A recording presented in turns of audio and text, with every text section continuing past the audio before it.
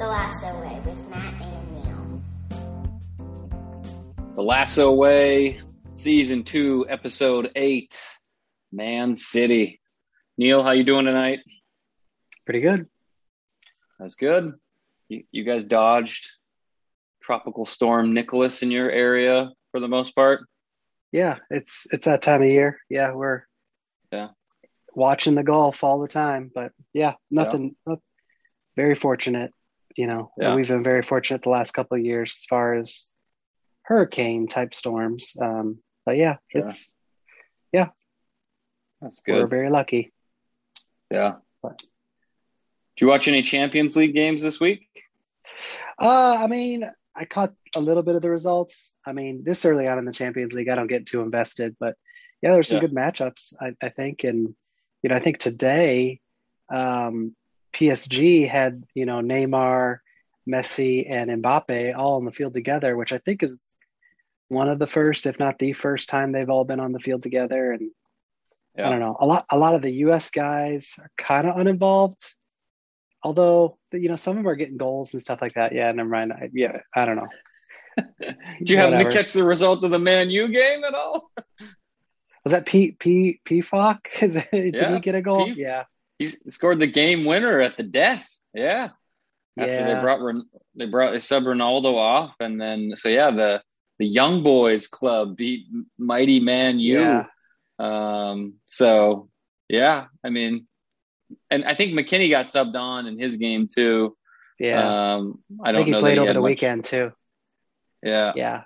So his punishment for breaking team policy was to get more time for his club because he was well rested. But yeah, there you go. Well, it's better than what Christian got, I guess. He just got a knock and is not able to play for a couple weeks here, it sounds like, for Chelsea. So yeah, hopefully he'll be rested for the beginning of October.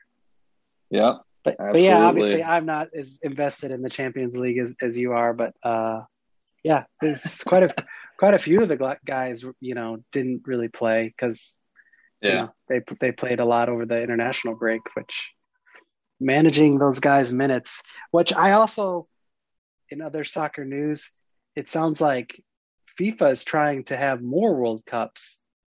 And it sounds like they're getting some pushback on it though, which I'm really glad about. But I think, more games on these guys' legs is crazy. They don't get any break as it is. Yeah. Well, and part of the thing that makes the World Cup so intriguing now, it's scarcity, right? It only happens once every 4, and to do them every 2, I don't know. It wouldn't be as fun for me, I don't think. But we would both tune in, but it would just be really the World Cup is almost a 2-year-long process, right? The qualification is it would be just, I think the qualification was going to be truncated too, but you also have the Euros and Gold Cup and some new made up Nations League tournaments and things like that. So I don't know. It doesn't appeal to me much, but I think we need to figure out a way to make sure these guys are fresh for the World Cups that we have and not add more. But well, and I think I saw that UEFA was saying they might boycott if they went through with that. Actually, I don't know if they'd actually do that or not, but that'd be interesting, I guess. Yeah. But yeah. So, well, should we get into this week's episode? Sure. Got any general thoughts about the episode before we get into it? I think, we wrapped up last week's episode having a hard time really putting our finger on the best episode. But after the first 2 episodes of this season, I think they've all just gotten a little bit better. At least it's almost, kind of at least in your mind, the one that you're with at the time is the best one. After we got through the rough patch of the first 2.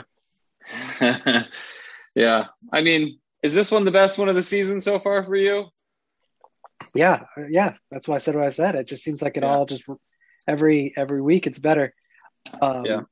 I mean, not to jump ahead too much, but we do. When you watch one episode, you gotta get a preview of next week's episode, and I think next week's episode is kind of one of those standalone ones. You know, Yeah. like the Christmas episode was totally added after the fact, and I think next week's is a standalone. So that, like, a lot of our storylines are probably going to get left aside in next week episode, if I had to guess. Yeah. And Yeah. but it could be a lot of fun too. Get a break Yeah. from some of this heavy stuff we're kind of going Yeah. through, and maybe make it more light and just entertaining. Yeah, absolutely. But I wanted to cover the on-field action from this episode first, because I know we talked about it, I think, in like a bonus episode and like off of this podcast too. Like, it was a huge spoiler for us in the trailer when they included, Wembley, and that the boys were going to be playing in Wembley, and they just got shit kicked at Wembley in this episode, pretty much, which was interesting. Well, it seems like they gave us that teaser to get our heads going, even before the season starts, that they're going to win the FA Cup, which couldn't be further from what happened. I mean, they had a good run. I think they, a club of their size would be pleased with the showing they had up until the shellacking against, their nemesis. Which is a pretty tough nemesis to have with the payroll that they have available to them. But What did you think about them all being so mesmerized by Wembley? Like, especially Jamie too. That was the best on-field action. So I decided to watch Hoosiers, that part of Hoosiers, not the whole show, it's a great show, but I mean, they were really calling back to that. Obviously, it didn't go as smooth as Norman Dale's. You'll find that this is the same size pitch as back home, and Ted has explained that no, it isn't the same size. This is actually a little bit bigger, and you think Live Aid, I think, is what he talks about happened here, and that didn't happen here either. I mean, like he's totally undercut every step of the way. Like, close your eyes and look around. Even from the beginning, it's just like his speech did not go off well. But I thought it was good. And the way Jamie at the end yells Richmond, they really set you up for big expectations in that game. Oh, yeah. And then crush it immediately. Yeah. Well, and like the music they play during the game match or the game footage too, like, I think almost immediately it's not going to go well. Like, they had the Jaws theme as they're getting on the pitch. Did you notice that? Yeah. There's like there's like a da-da, who's the minnow in this situation? Yeah, exactly. And we find Ted doing his breathing exercise from Dr. Sharon though. And we do find out some useful information in this game stuff, right? He tells the rest of the coaches that this wasn't, food poisoning that he had to leave the last game for and that stuff. But which prompts some pretty funny confessions from the rest of the coaches. I thought Higgins is like choking on his own spit again because he messed up a transfer deadline time zone issue and stopped him from being able to sign a striker. But did you have any favorites from the coach's other confessions? The pregame confessional. I think I like Roy's. Probably the best. But I mean, he's a favorite. So like, those scouting reports, I don't look at them. They're boring, and I'm not going to do it. Yeah. And I won't ever do it. Yeah. Yeah. I think Nate's is on brand with his character from last year. Like, I don't know. He's like, I don't know, afraid to say things and just leaks them out and makes it look like he came up with things spontaneously. I don't know. It was good. It was good. Yeah. The way they addressed it, they didn't make Ted feel bad, and they used it as an opportunity to confess some things that they maybe misled on. Yeah. And I think we've maybe talked about it in a different episode here, but I think it even it drives it home a little bit more in this one. But don't you feel like Nate's going to spill the beans on this at some point? Like he's going to out Ted, I think, in terms of having a panic attack. Somebody is, and Nate's the most likely to me, but we'll see. I did a couple things Nate did during the game I thought were pretty damn funny. Like they're just getting shellacked. They're down 3-0. He's like, it's never too late to park the bus. Yeah. Like, so I just thought that was pretty funny. And he and Roy were still arguing about either putting on strikers or parking the bus, and Ted just kind of is cheering them on still. But they were set up for failure too. Like looking back at this episode and stuff, just like they weren't even taking training seriously the week of the game. Oh yeah. Like you're the underdog in this situation. Like you'd think, training would be pretty important.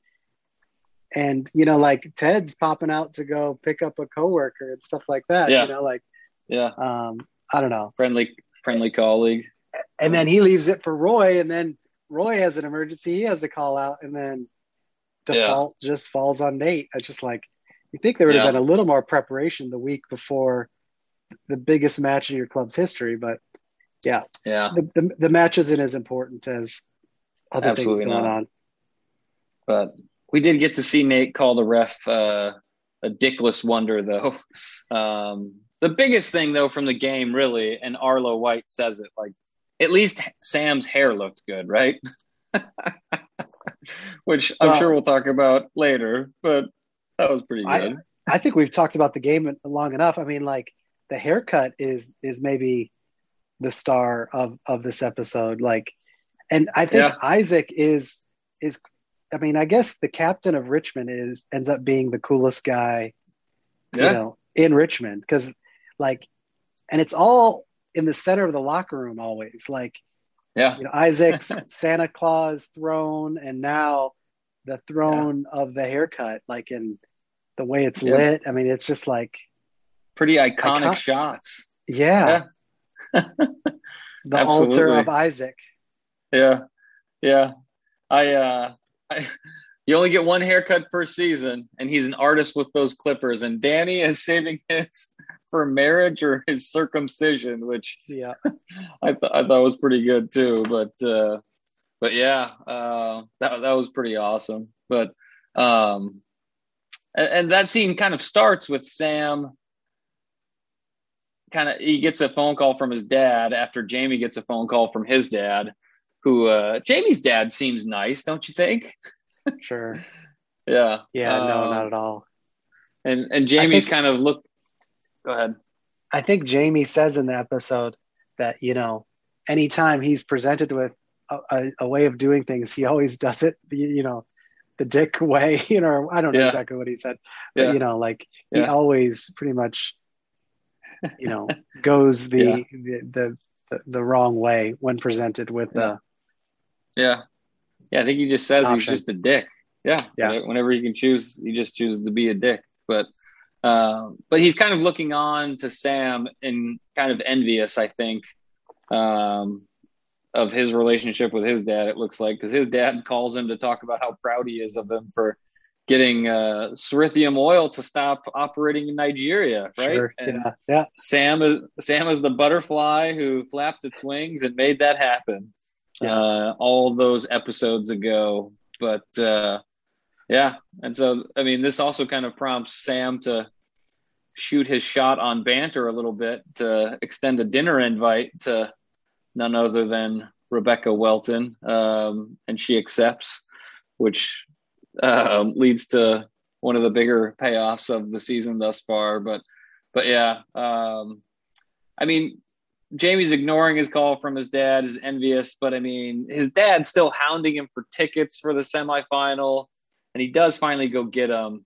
But like, and Higgins gives some pretty good advice on the dad situation as always. But I mean, his dad shows up to the semifinal wearing City gear and like actively cheering for City too. Sure. And his son plays on Richmond. I mean, And the guy's just all the people around him are, friends and family, most likely of, Richmond players. Yeah. Yeah. Yeah. But I mean, Jamie finally had enough of him in the post game and kind of pops off and punches him after speaking to him pretty poorly and calling him a pussy, I guess. But yeah, he was pretty unrelenting in his, making fun of Richmond in their own locker room after the game. And it was good the way. Yeah. Yeah. You know who that reminded me of? The note I made about that? His dad is exactly him from season 1 and earlier this season, really. Like, sure. So his dad is a bit like how Jamie would have been if not for Ted Lasso, right? Like, and Roy Kent. Yeah, I mean, you want to talk about that now, or do you want to save that? I mean, I guess you're in it. Like, he punches out his dad, and seems to maybe the first time he's really stood up to his father, and kind of breaks down, and Roy immediately comes over and gives him a hug. I don't see Roy as much of a hugger, but he swoops in and comforts Jamie. Yeah, absolutely. That was it was getting a little dusty downstairs when we were watching that, I think. I don't know what was in the air, but yeah, that was a good moment. Those two have certainly come a long way from season 1 too, then, I guess, huh? But that was awesome to see that. It was a little bit kind of Good Will Hunting scene when Matt Damon's character kind of finally breaks down and the bearded Robin Williams comes over and gives him somebody to hug, I guess. But that was, I mean, Twitter was blown up with that. That's got to be a high moment of the season thus far, does it not?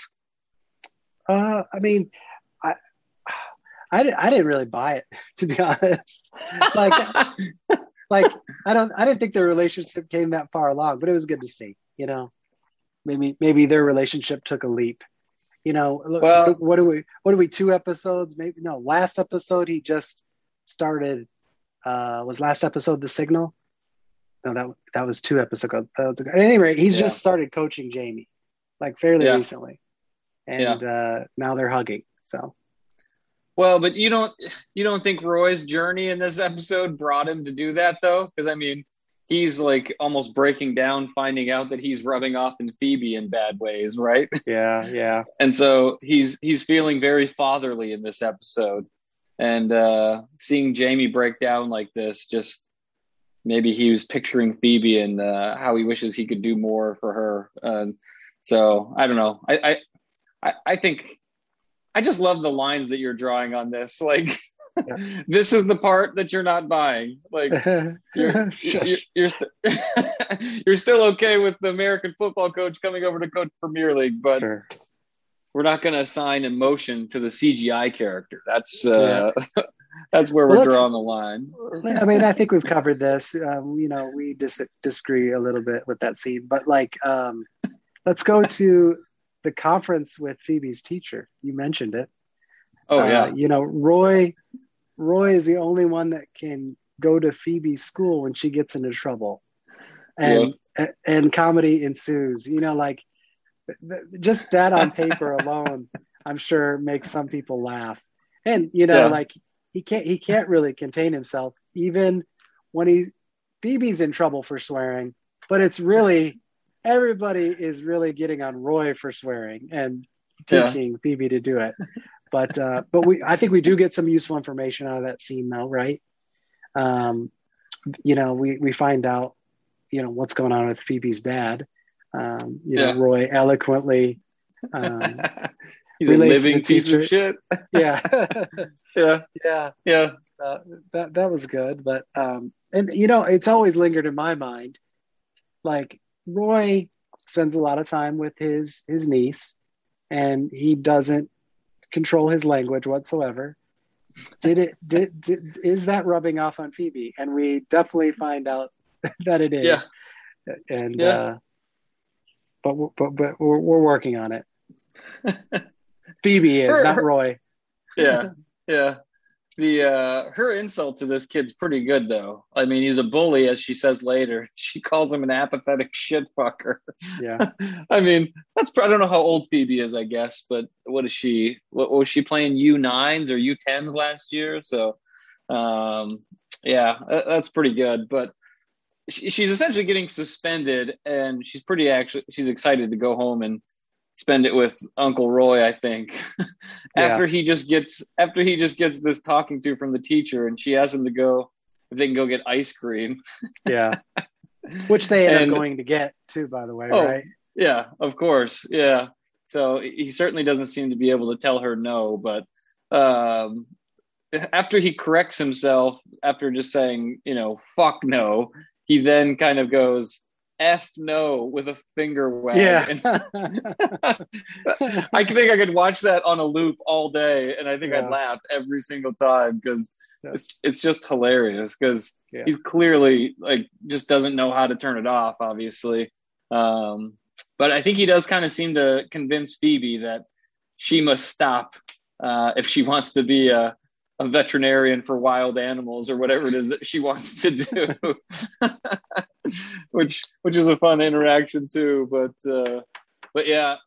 at the end of it, it's kind of when he breaks down about seeming that he's worried that he's infecting her with the worst parts of him. But she has a good perspective on that, and she says I can do this stuff without swearing, but the reason I said something to this kid was because I was standing up to bullies, and that's kind of what you've taught me to do. So yeah, Roy is a good fatherly figure, minus the language. Sure. But yeah, so that's pretty good. But do you want to cover Sam and Rebecca, or you want to do that last and cover Sharon and Ted next? Because Sharon had quite an episode this time. Yeah, let's just jump into that, I guess. I mean, I love how it kind of opens with her. We get a peek behind the curtain of her personal life, a lot in this episode. And, she's talking to her therapist, and talking to her about Ted, and having a really interesting discussion that her therapist kind of draws parallels between the two of them, which was interesting, that she uses her intelligence to kind of keep people at bay, and Ted uses humor in a similar way. But yeah, I thought that was good. Turns out Ted,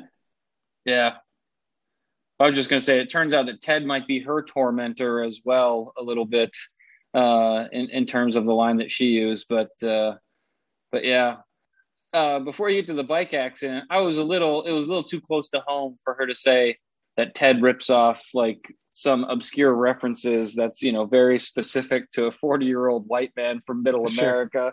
Yeah. I was like, she's talking about me. I don't know if I appreciate this, but yeah, I thought that was pretty good. But yeah, she gets hit by a car rather violently, and we don't know, because then we just cut to the credits. We don't know exactly what's happened to Dr. Sharon. So, but yeah, we open back up that scene with Ted being envious of universal health care that they have over there.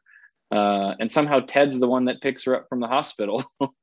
Well, I guess, that's kind of explained later. It seems like she sends him a bunch of voice notes or something like that is what they say. I don't know exactly what's going on there, but I guess voice text or something like that. I don't know. Yeah. She sends it, so I guess that's how he finds out, and, goes to her aid to pick her up. Yep. Absolutely. It's certainly what it sounds like. But, and Ted is still characterizing the relationship differently than she would. Friends, they settle on friendly colleagues, but yeah. So he kind of spies on her a little bit as he walks her home. He's checking out her place, going in, looking at her books, and finds out she drinks quite a bit. And it's that was kind of interesting. I don't know. What did you think about that? Yeah, he's like a PI. He's going in rooms and peeking in there, and you say, picking up books, and and even making judgy comments about her drinking and stuff like that too. It's Yeah. I don't know. Yeah. It's very, very un-Ted Lasso like, but Yeah. I guess do find out. know thy tormentor, I guess. Yeah. You got to get a look behind the curtain, like you say. So we do find out that thankfully Ted still hates tea. So that's good to know. Although earlier in the episode, we found out that Beard was drinking some tea at Jane's house, and inadvertently got high on shrooms as a result of it. But Ted seems to take offense to the fact that Beard's drinking tea, but Ted still hates it. He'd rather have some Kyrie Irving flat tap water instead. But yeah, as Ted's walking her home and kind of getting her back to see that she's okay because she's got a concussion and all these things, like she's clearly not taking the advice of her therapist and is remaining cold and blocked off to him. Like she doesn't seem to want any part of opening up to Ted, which was the last thing we kind of heard her therapist tell her in terms of to kind of make some progress with him. So, but Ted finally gets her to laugh when he keeps checking in on her. I thought that was pretty funny. The Slink Blade voice and the "Have you been feeling dizzy or nauseous" voice that he uses. But yeah, thought that was interesting. But on that call, she does kind of open up to him a bit, right? Like she says something to the effect of, like biking is her happy place, and that was kind of shattered with that accident today. She didn't know if she'd be able to get back on the bike and that sort of thing. So that was good. And Ted later swoops in with a new bicycle, encouraging her to, I guess, to get back at it. So but that's good. Well, and I think the most crucial part of Ted's part of this episode is that she's thanking him for that bicycle after he calls her after the locker room incident, because he's finally ready to kind of open up some old wounds that he thinks might have something to do with why he is the way he is. But yeah, so she's thanking him for that bicycle, and he's saying that his dad killed himself when Ted was 16. So that's kind of a big revelation. I guess I didn't see that one coming. We had the parallels with the dad stuff, and I think that's one thing that triggers Ted to actually make the call. And then Sharon opening up to him kind of made that an option too, right? So like those two things together probably prompted him to make some progress and really look at some of the stuff that he maybe hasn't dealt with. That's kind of maybe causing some of these panic attacks to occur. But yeah. I mean, more and more, this is less and less a show about AFC Richmond than it is just about kind of like human interactions, it seems almost. But because, like I said, the FA Cup thing is like a throwaway couple minutes here, and they just got stomped a little bit. But the main event of this episode, if I may be so bold, and obviously the Ted thing is a pretty main event too, but Sam and Rebecca wind up in the same restaurant one night. What were your thoughts on this? I mean, it took a while to figure it out. I mean, like everything was kind of, they were both at the restaurant. It didn't seem super busy there, and they didn't really put it together, I wonder if Keely maybe even put it together before she did. But anyway. That's what I was going to ask you. Do you think Keely has put it together, or like, is it going to come up in some other way that Keely pieces this together when she's being cagey about who the hell it is? Because I guess we'll see. I mean, I feel like she's going to tell Keely. I mean, they're pretty. You think so? They're pretty tight. I mean, like they're talking about code words for bathrooms. Like when you have to take a dump, what do you tell people? Like they're giving that information up. I don't think she's going to keep that from her. But yeah, it was interesting that it did take them a while. I mean, they both saw each other, hanging out at the bar. Sam, as usual, complimented her on how stunning she looked and all that. And then they turn around and go about their business, and Sam's texting away on the banter app to see her ETA, and she hears it. Which is, I think, the most shocking thing is he's 21, which we didn't really know his age, which that's crazy young. And I think she's quite shocked. I think she calls herself a pedophile and accuses herself of grooming him, which I don't think is really possible, based on the anonymous interactions. But I don't know. Yeah, that was pretty. That was pretty funny. She kind of just throws down right away, right? And they're like, "Yeah, this can't happen." She's wanting to leave, I guess. But like, do you kind of think that Sam was hoping it was her the second he saw her a little bit? Because he's always seemed to have been happy to be around Rebecca, to say the least. Sure. There's been a chemistry there, but based on their relationship, I mean, you really couldn't go there. But I guess they've had all these, conversations, via banter. So it's kind of broke down that wall. I don't know. That'll be interesting. That'll be a fun line in a future episode. In that bar, I hoped it was you, or something like that. Very rom-commy, type quote that might come later. But it was good. And I like the fact that we didn't really hear much of what happened on the date. I just like the montage of just a very, very pleasant, very easy. I mean, it wasn't like a normal blind date type interaction. They seemed very comfortable around each other immediately, and they do a good job of showing that in that montage. But well, and the haircut's getting more love in that scene too, because I believe she compliments on his haircut. So for sure, Isaac truly is an artist. So that's pretty good. But Sam walks her home and is again reminded that it's not a date. But she gives him a kiss goodnight. Something's going on here.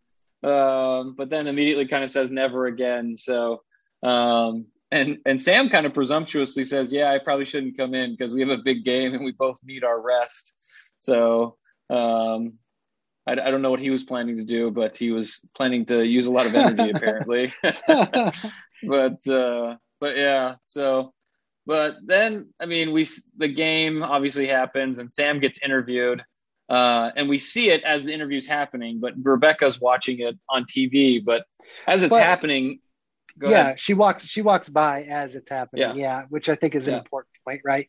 Because it seems to informed he's drawing parallels between what happened in the game and the kind of risk you need to take in life sometimes. And I don't know, his post game losing interview seemed to be more about his blind date than the actual game. Well, that's what I was going to ask is like, is he answering the question that was asked of the interviewer, or is he just like speaking to Rebecca directly at that point? I mean, sure.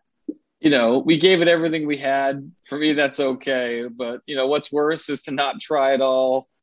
To try is scary because you end up losing a lot. And then the last part, like, but you have to put your heart out there. Otherwise, what is the point? Like, he's not talking about a football match at all. But I mean, he's shooting his shot again, right? And it seems to work because I don't think he's that calculated. I think he was just inspired, and that's what was on his mind. I think it's. I mean, okay, stop. It's another set of coincidences that she even saw the interview. Okay, the dude is waiting outside of her house. After he's not that calculated. He's literally waiting on her front steps. Like, sure. I mean, that's nobody's that calculated. Okay, so what time does the sports go on BBC 2 or whatever? So she's gonna watch that at this time, and I'll just be waiting outside the door. I don't know. Yeah. Okay.